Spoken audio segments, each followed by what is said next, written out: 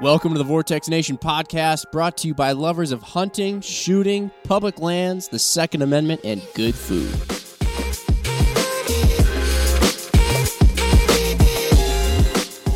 How's it going, everybody? We are very excited to get into the topic of suppressors, silencers, all that good NFA stuff, the stuff that, it makes the hair on the back of your neck stand up because you get all excited and giddy about it. And across the table from us, virtually this time, we have Dave Matheny, who is actually the CEO of Silencer Shop. That's pretty sweet. So, Dave, I think it's safe to say, based on everything I've heard, you know a fair amount about silencers. Would you say? I've dealt with just a few of them. Yeah, it's kind of your life. That's at least at work. Yes, it is. Man, that's pretty cool. I guess just right off the bat, I'd be curious, what led you to get into what you do? I mean, having a silencer shop, doing all this, working in, an area it's kind of difficult to navigate. I don't know, like my first choice of stuff to get into, I mean, we're lucky. We have optics. You can just go up to a store, buy one, have it shipped to your house, no problem. But you opted to go for something that has a little bit more red tape around it. And it was kind of an accident. I was working as a programmer. At the time, I was working for VMware. For tech people know who that is, know what that is. But, my son was born 100% deaf in his right ear. And when he got to an age where he was, I was wanting to take him hunting. And man, I got to tell you, you put that kid in the hunting blind, he just bounced off the walls, couldn't wear the muffs. It was kind of frustrating to me, at least. So I decided to go get a suppressor, really to help him more than anything. Yeah. And it was the buying experience was actually really, really bad. I almost didn't even get it because the guy who did the transfer went out of business halfway through. But I did wind up getting that one. Wow. So the second one I decided to get through a more reputable, established shop. And crazily enough, the experience was almost the same. He didn't go out of business, but he would not help me with the paperwork. Of course, I had errors, wouldn't help me resolve the errors. Didn't really want to sell me what I wanted. I mean, he didn't want to talk to me about it. So when all that was said and done, I thought, I'm just going to do transfers for people in the local area. I'm thinking North Austin. I'm thinking, just do a few a week, right? Just to kind of help people out, put up a website. And really the tagline, Silencer Ownership Simplified, was really my goal. I'm going to simplify the paperwork. So from the very beginning, I was almost more focused on the paperwork than I was on the silencer side of it. Man, I tell you, it just exploded. And then with my software background, I started automating the code so I could spend more time talking to customers, or I started automating the process using code so I could spend more time talking to customers. And there was a huge demand, and because of the approach we took, it scaled really well, and it got to be way bigger than I ever imagined. That's awesome. That's really cool. Yeah. And I mean, like getting into it too, from the side of that whole hearing protection thing. I mean, you think about you and your son. I mean, it's just there we go back to when you really boil it down. I mean, they're a tool. They're a handy tool that just it's helpful in many situations. Yeah, I would say it's a safety device. It's if OSHA had been around when silencers were invented, they'd be required. It's almost an accident of history that they're regulated the way they are. Mm-hmm. Can you imagine us actually saying, boy, if only OSHA were around? This might be the only time those words have been uttered. I didn't see this podcast going that direction, but here we are. OSHA's gonna play. They said something positive. Yeah. Wow. They wished we were there. We really made their day, at least today.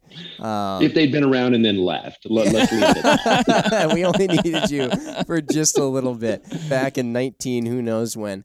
Could you give us a little background too on the whole history of why suppressors have so much just gobbledygook around the whole process? Why it got to be this way? It really was. It was a weird situation. Congress was trying to ban or highly regulate handguns. And this is back in the 1930s. The Supreme Court stepped in and said, no, you can't. Second Amendment, you can't ban them. So they came back with the NFA, which passed in 1934, which it's the craziest thing. Anybody who does short barrel rifles or short barrel shotguns realizes how stupid those laws are. They're just meaningless and dumb. right? But that was Congress's attempt at the time to get close to banning handguns. They put in a tax, they included machine guns, and then they ended up throwing suppressors in almost as an afterthought to help prevent poaching, right? So it wasn't really anything other than that. And they just wound up in there. And then over time, because of the $200 tax, nobody had access to them. And we wound up in a situation where everybody got all their information from movies and TV. Yeah, so you get into the 2000s and there's no frame of reference. It's like we all know in the 1980s, if a car got in a car accident, it exploded. But we all knew because we had seen car accidents that wasn't real, right? With silencers, we didn't have that frame of reference and we just believed James Bond. Right. Sure. We actually have a little thing over here. I don't think you'll be able to hear it, but this is what everyone thinks a suppressor is. Oh, yeah. Yeah, there we go. We have a little sound maker, and it's a very James Bond-esque. Yes. We're perpetuating misinformation here, Jim. Yes. We're be advised, that's not realistic. Be advised, we're part of the problem. That's right. Yeah, that's totally right, though. I mean, they just for so long... And I mean, even up until relatively not that long ago and still kind of going on, they're like this mysterious Pandora's box. Oh, it's a suppressor. People look at it like you would look at some alien that just dropped down from outer space, and you're kind of like, what does it do? How does it work? And it's like, it's really not that complex. It's just kind of it screws into the end of your gun, and it makes it not blast everybody's eardrums out. Well, it is about as simple as the muffler on your car. It is a very simple device. Yeah. Oh, wait, is that required? Oh, interesting. Yeah, we had one of the guys internally said that if the whole premise or story or whatever it is around suppressors, at least from the media and from certain people in politics, was reversed, and they were saying you had to have suppressors, we'd have teenagers ripping them off their guns in order to make more noise. So, yeah. It's and I would actually be arguing the same way. Government has no place telling us what to do in this stuff. If I do or don't want one, it's kind of my choice, right? Yeah. But right now they're trying to force us not to have one, so I'm arguing that side. Yeah. I mean, totally. Getting back to what you said, though, it is like an exposure thing, though. Like, because of the red tape and the complexities, and people maybe get partially through, or even just like start looking at what they might have to do, which at the end of the day actually isn't that complex. But it kind of is at the same time. But like, you just kind of give up, so then you never get one, or it's got this forbidden fruit element. So then it's kind of got that mystique around it. Like, I shouldn't have this, when really it's just like, it's like earmuffs. Are you speaking from personal experience, Mark? Yes. Everything you described there, I feel like I've heard you use as reasons as to why you don't have one yet. Yes, I have no really good excuse, except I still just haven't gone through the process. Dave, help me. The process is not complicated, and realistically, we simplify it as much as possible. But the reality is, it takes so long. Doing the process is super, super easy. But you get to the end of that 8-month wait, and it's like you were a kid before Christmas for 8 months.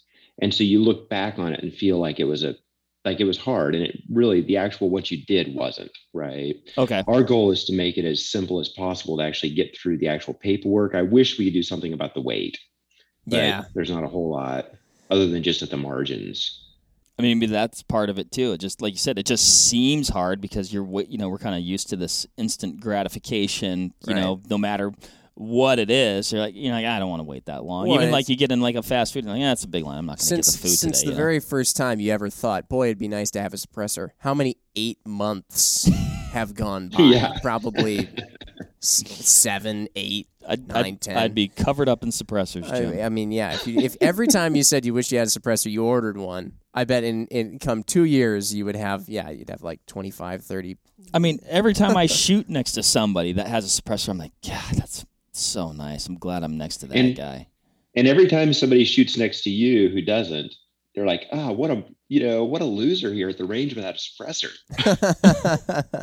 Inconsiderate bastard. That's right. That's right. Oh my gosh. Time to take a look inward. But they do more than just, I mean, hearing protection is a big thing. If anybody, I mean, if you're listening to this podcast, and we love the fact that there may be people listening out there who haven't shot before or haven't done a lot of shooting, you go to the range, you don't have your pro on. It's, and you're not shooting something that's suppressed. It's not fun. You won't shoot many rounds before you just are like, I'm done.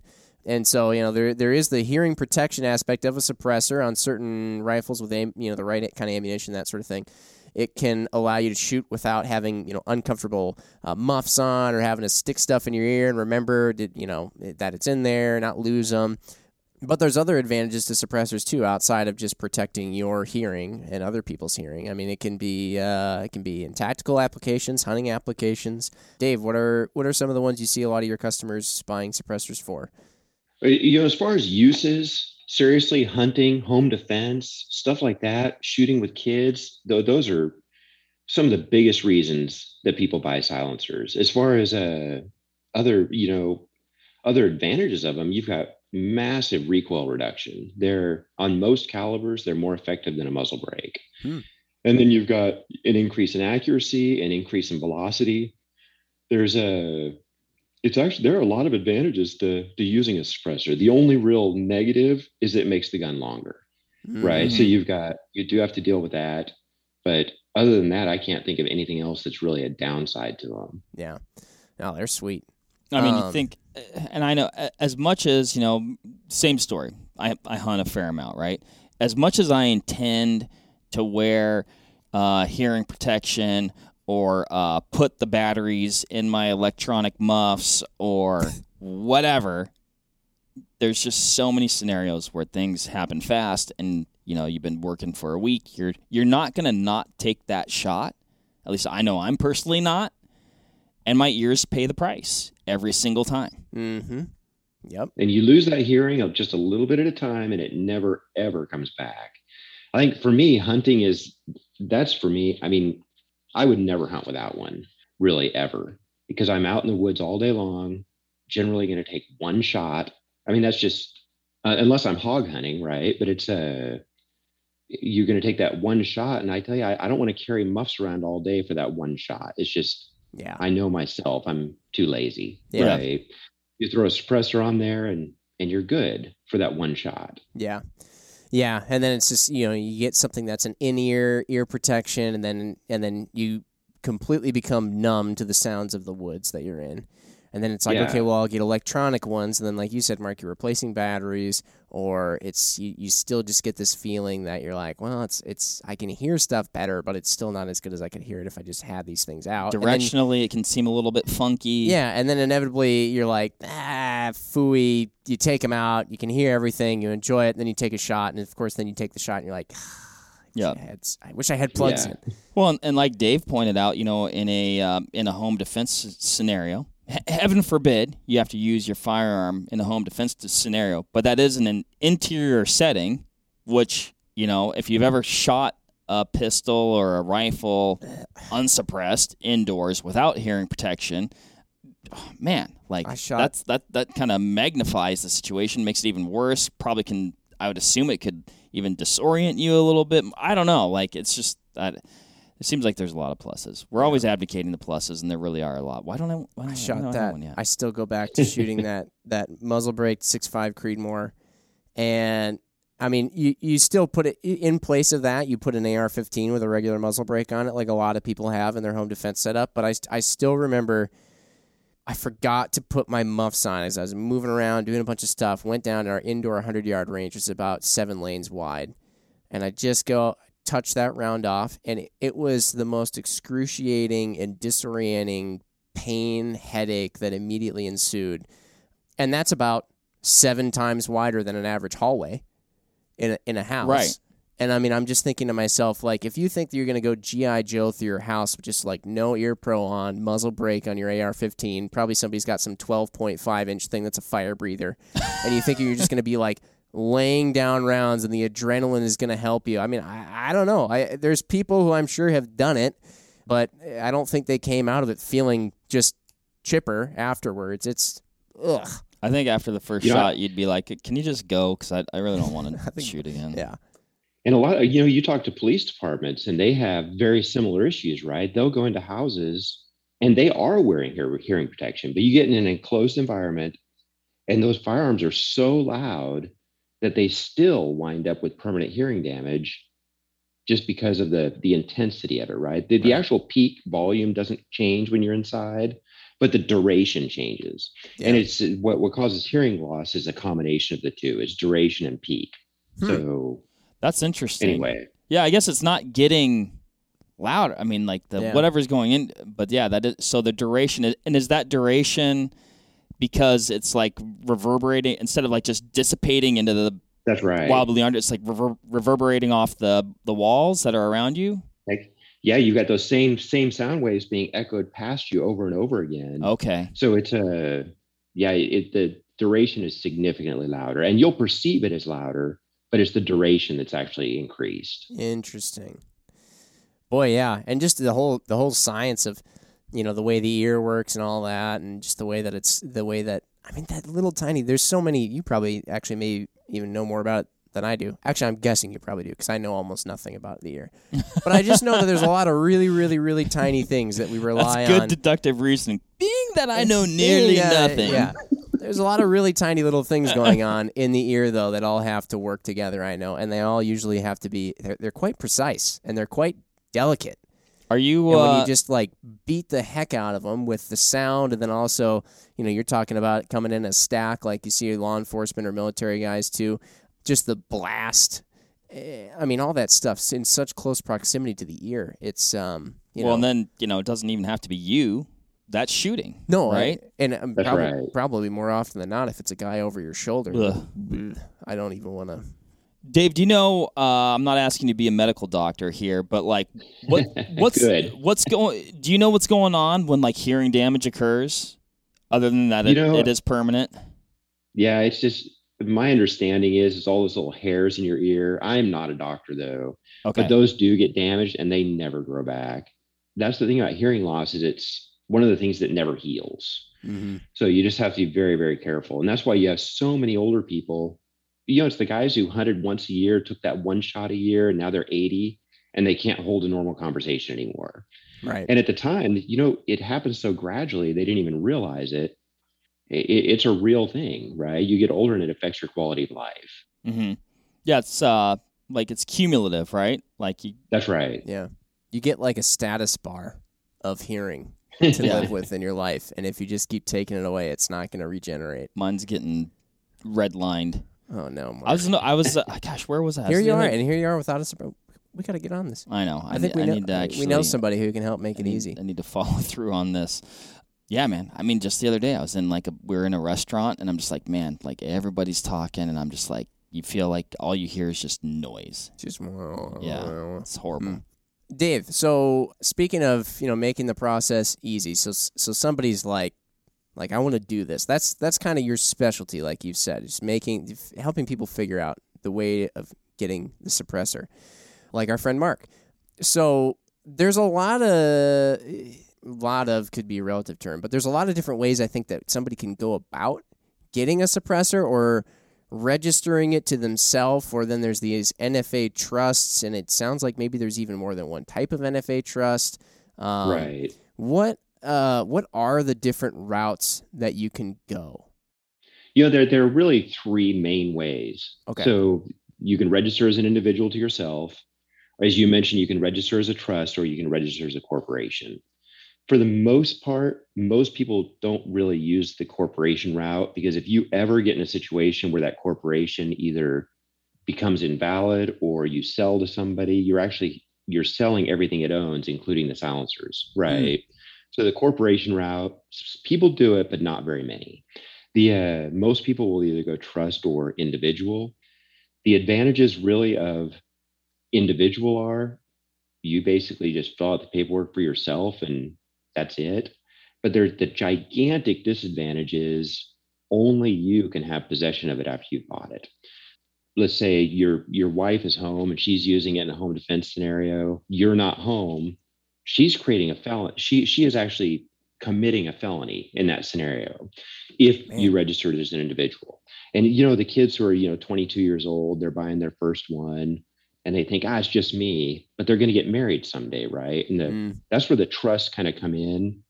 With a trust, anybody who's listed on there as call it a trustee, can have independent possession.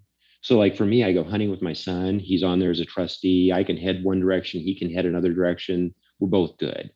Home defense scenarios, like I mentioned, I mean, trusts are very flexible. But as far as types of trust go, and man, I tell you, I'm just yammering here. I just oh no, this is awesome. This is good. This is exactly what we need to get into.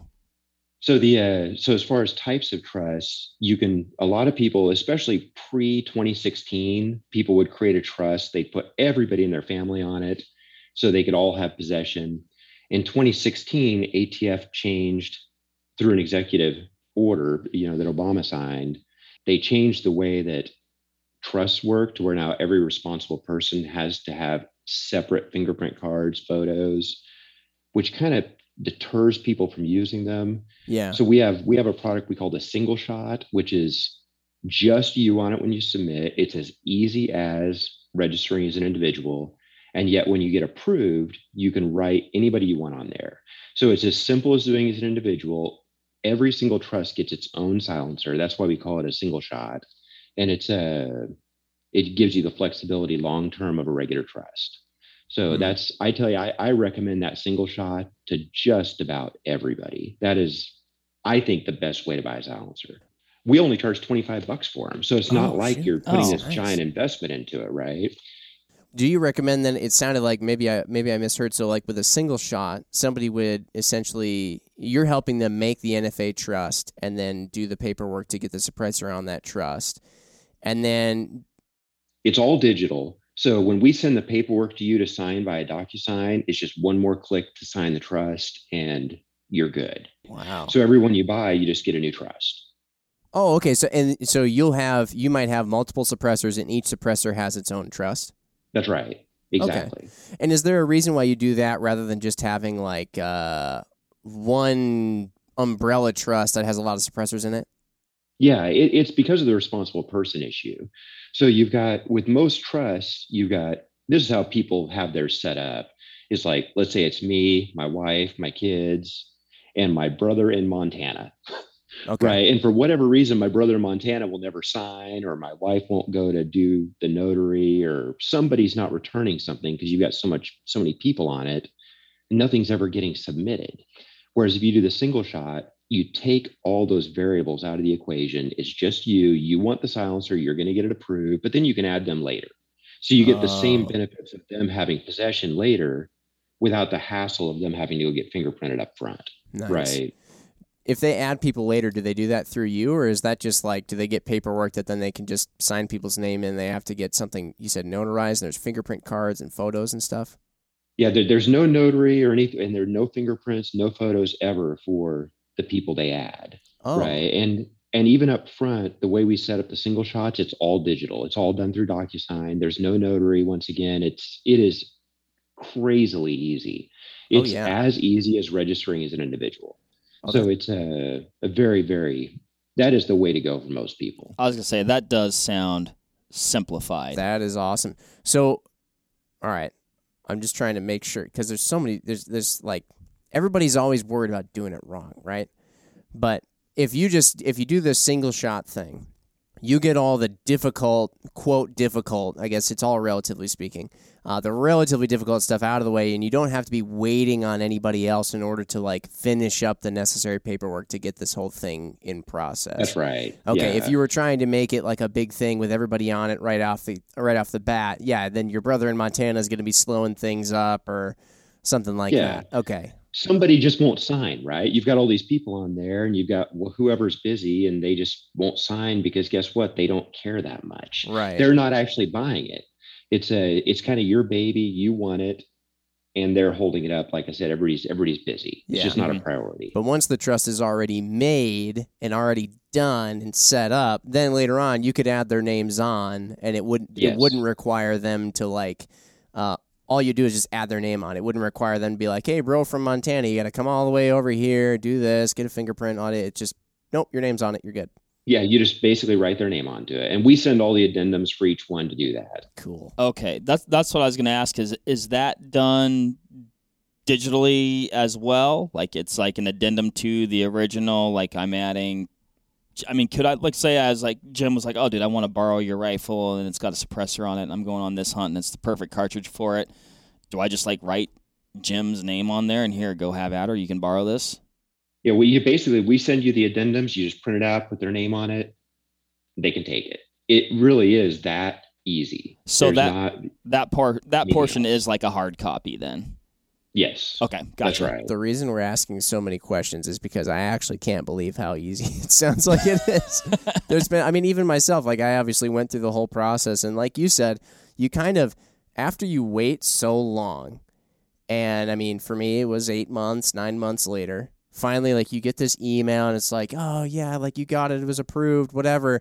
You feel like you went through something so arduous that it was so difficult. But really, the most difficult thing about it is just the fact that you have to be patient. But actually, the stuff that you did is not that difficult. And then if somebody like yourself is now able to, like, you know, you're smart, you know, stuff about coding and all that stuff, you can make it all digital and whatnot. I mean, like I could just do it this morning over a cup of Joe. I mean, that would be, oh man, that's pretty clutch. I mean, who doesn't like coffee and suppressors? I don't know. And you know, even on the fingerprinting, so we've got those kiosks deployed all over the country. Yeah. But the thing that a lot of people don't realize about the kiosk is you only have to go once. So you go to that kiosk, put in your information, but then you're good. The second one you buy, you basically go online, click, you're done. Go to your dealer, talk to him, buy it, you're done. It's basically the same as buying any other firearm. It's just you throw in the weight. Yeah. Right? How's the kiosk is a one-time thing. And those kiosks, you said, so for those not familiar, these silencer shop kiosks, they're kind of located all over the country, like you said.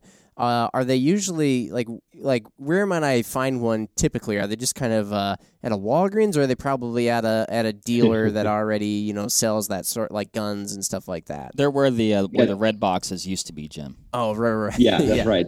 At all Walgreens. Just go to a Walgreens. Just kidding. No, go to our if you go on our website, you can find a dealer finder for people who have kiosks. For most people, unless you're pretty remote, there's probably a kiosk within 10 minutes of your house. Wow. Because I was just looking at the kiosk map this morning. They are pretty much everywhere. Oh my gosh. So it's they're not hard to find at all. And that's on your website, just easily plug in kind of where you're at. And yeah, put in your zip. It'll tell you the top. For most people, you probably have several within just a few miles of your house. We've got well over 1,000 deployed all over the U.S. So it's and more getting installed pretty much every day. I don't think people realize the amount of awesome stuff you've done in making the process easy, digitizing it. I mean, all these kiosks and stuff. That's a lot of work, and that's really cool because, like you said, I mean, for so many people, it's like it's intimidating, or you've had to deal with it. Like sometimes just the way it works out. In the past, I know just speaking to some friends and stuff who've bought suppressors, I mean, like you almost feel like you're buying illicit drugs or something. Where you're like, the person's really shady, they don't want to say a lot, oh yeah, no, I can't help you, I don't want to be liable for whatever, and like this, you're just sort of, am I buying, wait, what is this? But I mean, yeah, props to you guys. You know, it's funny because in the early days of Silencer Shop, when it was, you know, first getting going and I was still running out of my house, right? I would get calls from dealers across the country. I remember one call where a guy was chewing me out because I was making it too easy.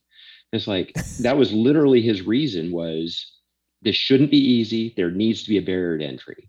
Like, why? Right? Why does there need to be a barrier to entry? But that was really the thought process. That's super weird. I mean, does the same person say there needs to be a barrier to entry to getting a firearm? Who knows? Right. I didn't ask. I mean, well, and some of that I think are even from people who haven't shot, you know, silenced or suppressed rifles. It goes back to those misconceptions or those myths that it fully, like, there's it suppresses it. It doesn't. The gun's still going off. There's still an audible noise. It's actually fairly loud. I mean, I think, it's not. I mean, you can, if you drive up to a range and somebody's shooting suppressed, you can tell they're usually, but you hear the like that. Right. It's just not different. Right. A suppressed shot, like an AR-15 with a top of the line suppressor on it, is as loud as a jackhammer on concrete. And people just don't grasp that. They're still loud. When I shoot an AR-15, like, with a suppressor, I'll usually still put a plug in my right ear.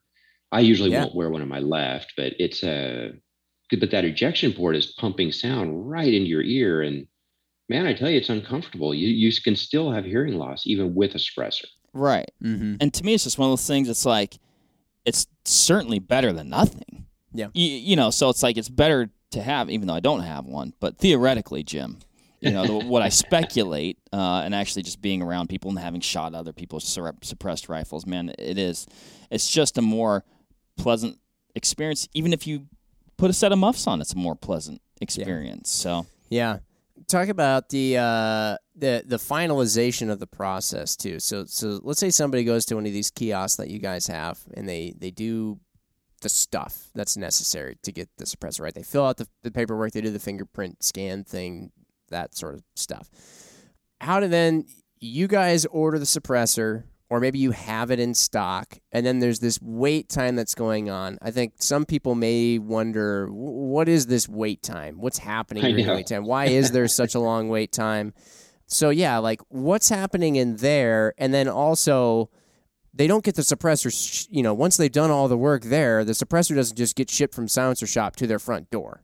That's right. So, can you go into some of like that after you've crossed your T's and dotted your I's and you're done at the kiosk, what happens? So basically, we get all the paperwork. Once everything's done, we get it signed digitally. And then we actually print it and mail it to a bank that's in Oregon. So the bank in Oregon will take it. They'll process the payment. They'll box that physical application back up and mail it to West Virginia. So now you've already been mailed twice. They'll get it in West Virginia, they pull it out, and it goes through data entry. So that data entry process can be actually pretty involved and time consuming. I don't know if you guys remember that barcode thing we did just a couple of years ago. That was really the point of that was to reduce the time that the form sits in data entry. Okay. So that the data entry takes some amount of time, then it gets bundled up again, and it sits in a box in the hall. So you think there's ATF? At ATF. Okay. So you think there's this long, intensive process going on when the reality is your application is just sitting in a box. It's once you get to the point where the examiner's kind of caught up to your point in time, they'll take that physical box, take it to their desk. As they're looking through forms, they've got a physical stamp that they're putting on each one. And then the examiner is responsible for taking that application and getting it mailed back to the dealer who submitted it. So there's really the actual amount of work that goes into processing these is actually very minimal. The amount of time it sits sitting is very significant. And that's why, people always want to call ATF and get like some type of an in-depth status, but there really isn't one. The status is it's sitting in a box. So there's not much else to it. Wow. And is that just because it's just a volume thing? Are they it's just like you're just in line, and that's how long the line is? Yeah, and in the last couple of years, just to give a little bit of credit to ATF here, but they have actually done a lot to improve their processes. The wait times, like last year, for example, when volume spiked just massively in this industry, and yet ATF wait times dropped. And a lot of that is actually due to process improvements. And they're continuing to make process improvements. So, I have high hopes that at some point in the future, we'll see wait times that are in weeks or just a couple of months versus the current wait times of, 8, 9, 10 months. Yeah. Right. Yeah. So once that tax stamp gets approved, then it goes back to the dealer that sent in the initial box of paperwork and stuff. You guys have the suppressors there that the person bought, or the suppressor, and then you have to transfer it to a dealer. And that dealer can't just be any regular FFL, right? There's this SOT is what they have to be. Is that correct? That's right. Yeah.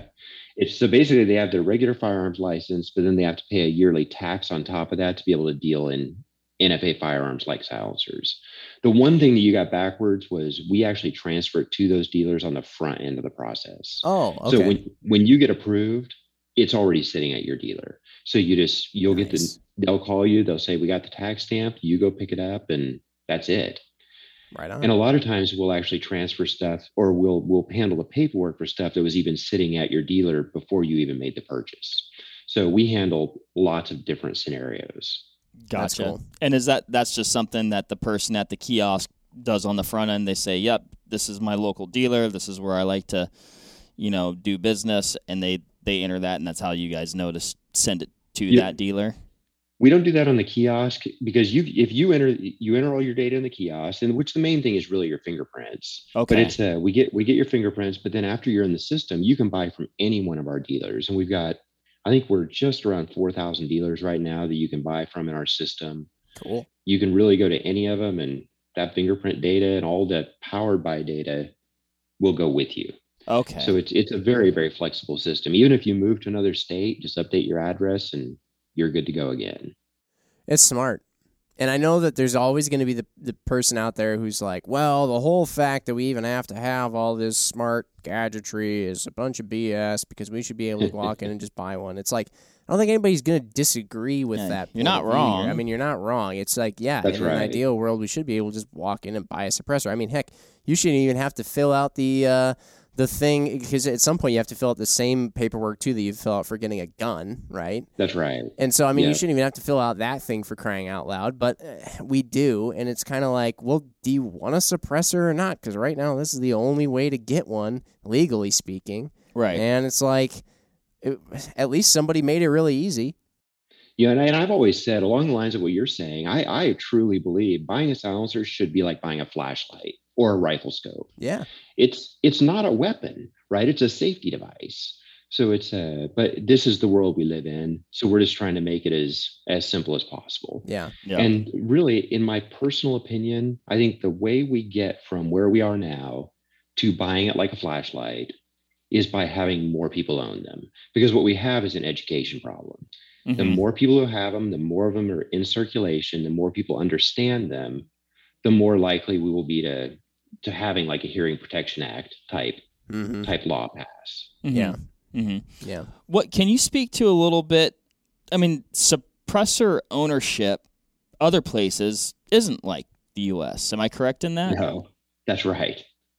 I took the kids hunting. This is a few years ago we went to South Africa, which I tell you was absolute blast, but that's a separate thing. While we were there, we actually used the guide's gun. I didn't take my own, and he had to jump through all kinds of hoops to get that gun, get it registered, prove he was using it for hunting. And then he just went down to a hardware store, bought a silencer, had his gun threaded, had it mounted all in the same day for $10. I was like, what a different world. And it wasn't a great can by our standards. It really just wasn't that great. They're almost like disposable razors over there or something. Like they just sort of, kind of. I mean, we have because you're going to invest all this time and money into ours, we might as well make them super nice. But yeah, they're kind of like, yeah. Yeah. I could have probably made that same suppressor with parts from Home Depot, right? Right. Jim, we should start a dollar suppressor club. Oh, yeah. Not here. We're going to have to move. Once a month, you just get a new disposable suppressor, and then except once every 8 months, it would probably end up having to be. That is such a weird, dichotomies, whatever, but like you said, like we have opposite problems oftentimes. Yeah. I'll tell you, I would rather have the problems we have in this particular case, because I do like that it's easier to get the firearms. I mean, we can, the suppressor thing we can deal with and hopefully long-term fix, but I'd rather have that than not be able to get a firearm. Right. Oh yeah, 100%. It's like, I've got the accessory. Great. We couldn't have overthrown the British in 1770 whatever by just chucking suppressors at them. I mean, we had guns and they were loud. But the way people, unfortunately ill-educated people look at them nowadays, they would think that you could just chuck a suppressor at somebody. It'd be scary. Yeah, pull the pin on the suppressor and lob it over. Yeah. No, it's very interesting to hear it, this way, and the suppressor ownership thing is just, I think it's an awesome thing that everybody should do if they can. And then the only other thing that I'd ask too is just when it comes to owning a suppressor, you guys make the process of getting one really easy. The process of then just, let's say, moving around with one, right? Driving to the range, back from the range, maybe driving to a shooting match where you're going to have to drive across state lines. You know, what happens if you got to fly? I mean, that stuff can also start to get maybe a bit intimidating to a person. And you guys have anything that makes that easier, or just what's your suggestions for people? Or We actually do have a product coming, but I can't really talk about it. All right, that's fair. But I will say it's not complicated. Like moving, like let's say you own a short barrel rifle. There are notification requirements with short barrel rifles if you move or go to another state. Same with machine guns, but nobody really has machine guns. But with silencers, there really isn't any. So every notification with a silencer is optional. And the reality is, I don't even think ATF wants people to send those forms in because it adds one more thing that they don't need to do anyway. They don't want to do, right? Flying with them, it's like flying with a firearm, unless you can sneak it through baggage check, which I'm just joking on that. But but it's they're really owning a silencer and moving around with it. Just keep a copy of the tax stamp with you. That's really what it boils down to. Yeah. That is something that you want to have on you at all times then? Just a copy, not the original. Okay. You really, really don't want to lose that original. And just a photo on your phone is plenty. Yeah. And I tell you, in all the time I've been traveling and moving around and shooting with these, I've never once been asked to see my tax stamp.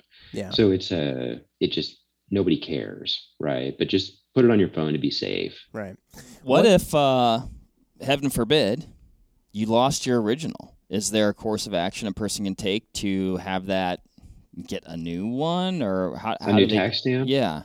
Yeah, you can actually request one from ATF. They will not send you a new tax stamp. That stamp is actually considered currency, right?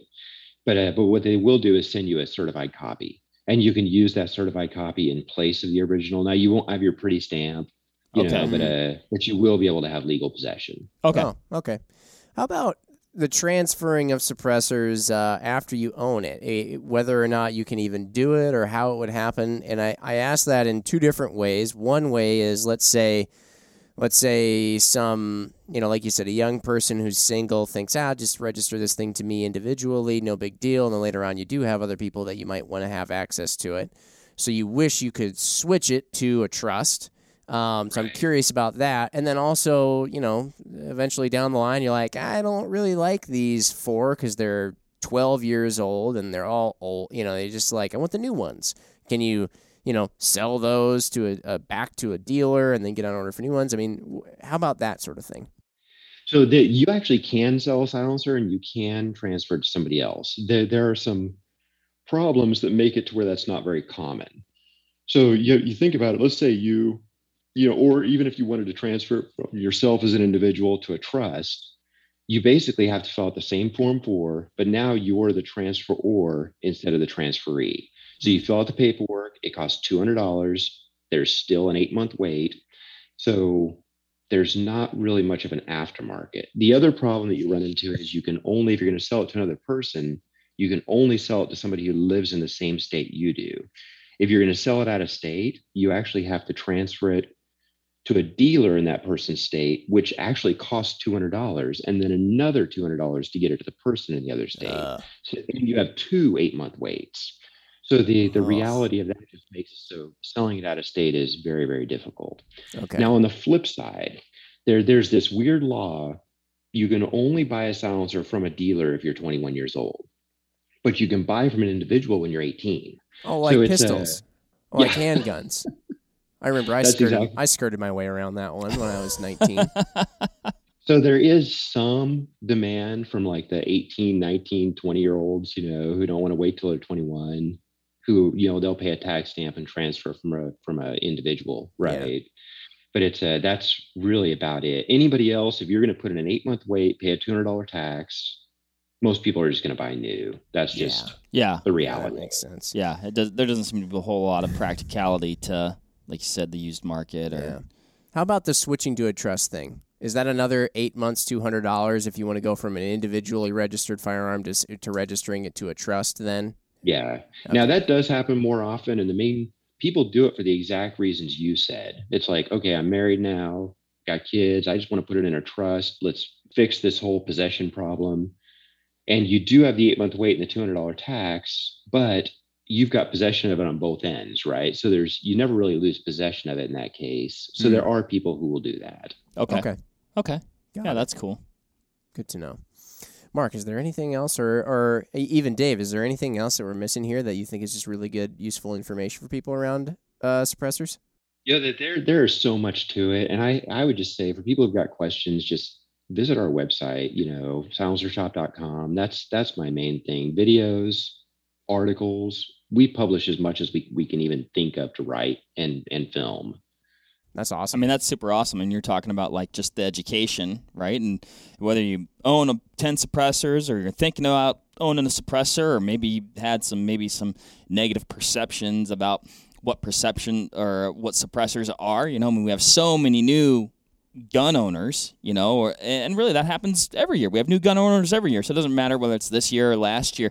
It sounds like there's some really good additional education there for people to inform themselves, heaven forbid, and some good stuff there. And I mean, other than that, on my end, Jim, I've yet again been left with, I don't know if I have any excuses left to not have a suppressor. Well, Mark, it took us a year and a half to get you an AR again. Yeah. Let's just get back in the game. We got a lot, maybe new listeners, out there who aren't aware. Mark once had an AR, sold it, and then took him forever to get another one. Now I'd say we're in almost 3 years. We got to get you a suppressor or multiple. We should get you multiple. Might as well. Just go like we did with the ARs. Like I was in the game, and I was like, I'm going to sell this because I wanted a different AR, and then I got sidetracked for a while. And then you got 3. Then I got 3, yeah. So. And you got to get a silencer for every gun. I mean, come on. Yeah. You make a strong point, Dave. You make a real strong point there. Some people switch them around, but it's like, just have one that lives there. Yeah. I like it.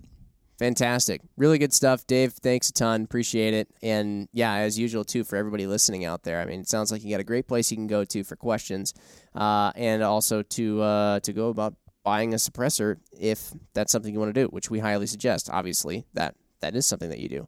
But yeah, hit us up with comments too on our own YouTube channel if you've been watching on online here on YouTube or on Instagram. But yeah, Dave, thanks again. Yeah, thanks for the information. Thanks for having me, guys. All right. Well, we'll catch everybody on the next one. Appreciate it. Bye, guys. Bye. All right, that'll wrap it up for this episode of the Vortex Nation podcast. Thanks, everybody, for listening. Hit that subscribe button so you can always stay up to date on the latest happenings over here at the Vortex Nation podcast. Leave us a review or comment down below. We want to hear what you have to say about the show, maybe what you like, maybe what you didn't like, so that way we can make these podcasts as good as they can be. You can also follow us on Instagram at Vortex Nation Podcast. We'll be posting about each episode released, so that way you can go back, find these things, maybe grab a little nugget of information that you can take with you to the range, out in the field, or maybe to the kitchen if we're talking about some good food. So, again, everybody, thanks, and happy hunting and shooting. We appreciate it. Have a good one.